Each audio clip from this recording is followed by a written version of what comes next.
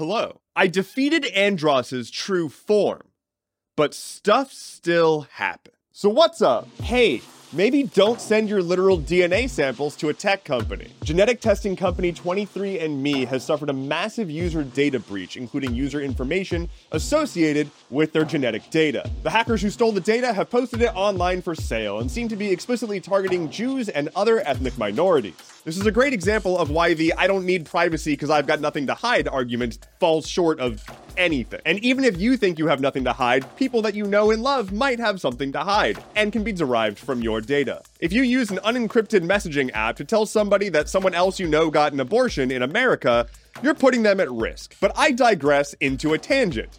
That doesn't normally work that way, but please, consider what websites actually need to know about you. Does it need your real email? Does it need your real name? Does it need your real age and birthday? Does it need your real phone number? The answer is almost always probably not. You can use email platforms like Fastmail or systems like Google Voice to make throwaway email addresses and throwaway phone numbers. One of the easiest things that you can be doing is using a unique password and even a unique email address for every service that you use. A password manager will help you organize all of that and is generally safer than just using the same password everywhere. Also, use two-factor authentication. I'm gonna get off this topic now. Gavin Newsom has killed the vibe. California Governor Gavin Newsom has vetoed a bill which would have decriminalized natural hallucinogenics, think magic mushroom. The bill reached his desk and was supposed to be like, oh, this is good for medical stuff, so we should decriminalize it.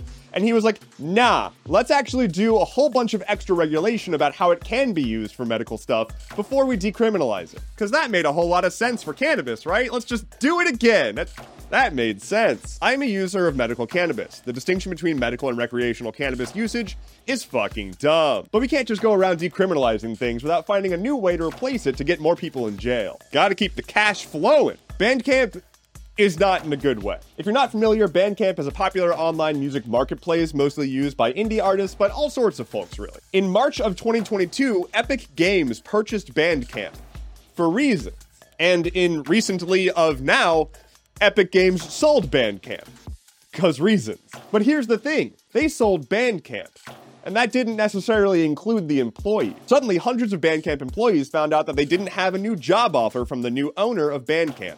And for a while, they just didn't have access to their systems anymore, and Bandcamp was just kind of existing without oversight. The new owners of Bandcamp are a music licensing company called Songtradr, and they haven't really explained what the hell is going to happen to Bandcamp. They had a Zoom meeting where they were like, oh, we're gonna keep it friendly to artists. And then all the employees were like, cool, do I have a job? And they were like, I don't know. Weird.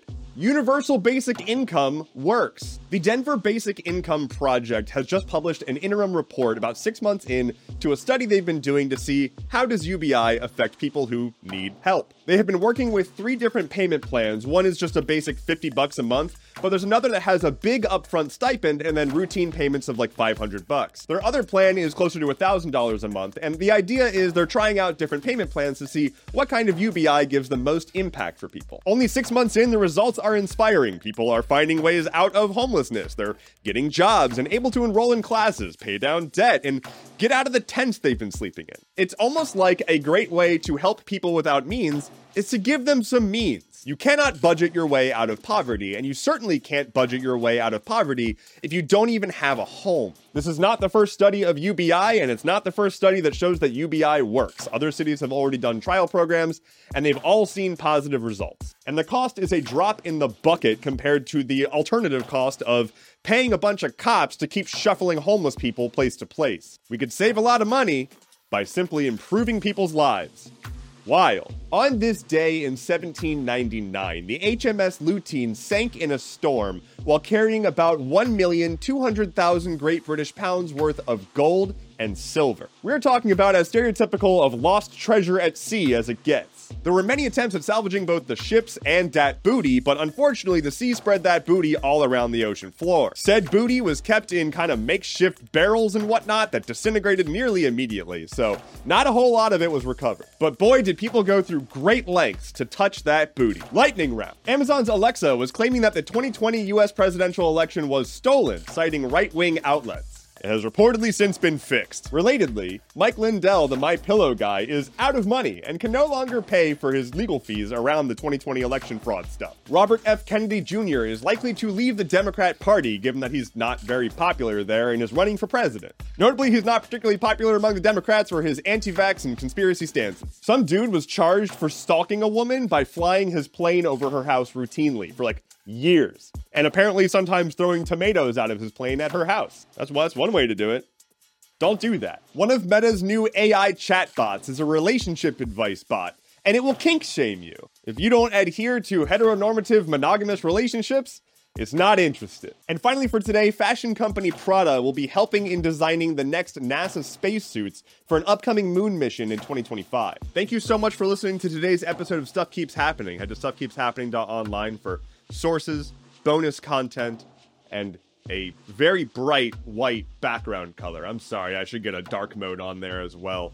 Don't forget to leave a review on whatever your favorite podcast app is. It helps out the show a ton. And tell your friends, tell everybody that this exists so that they can hear stuff too.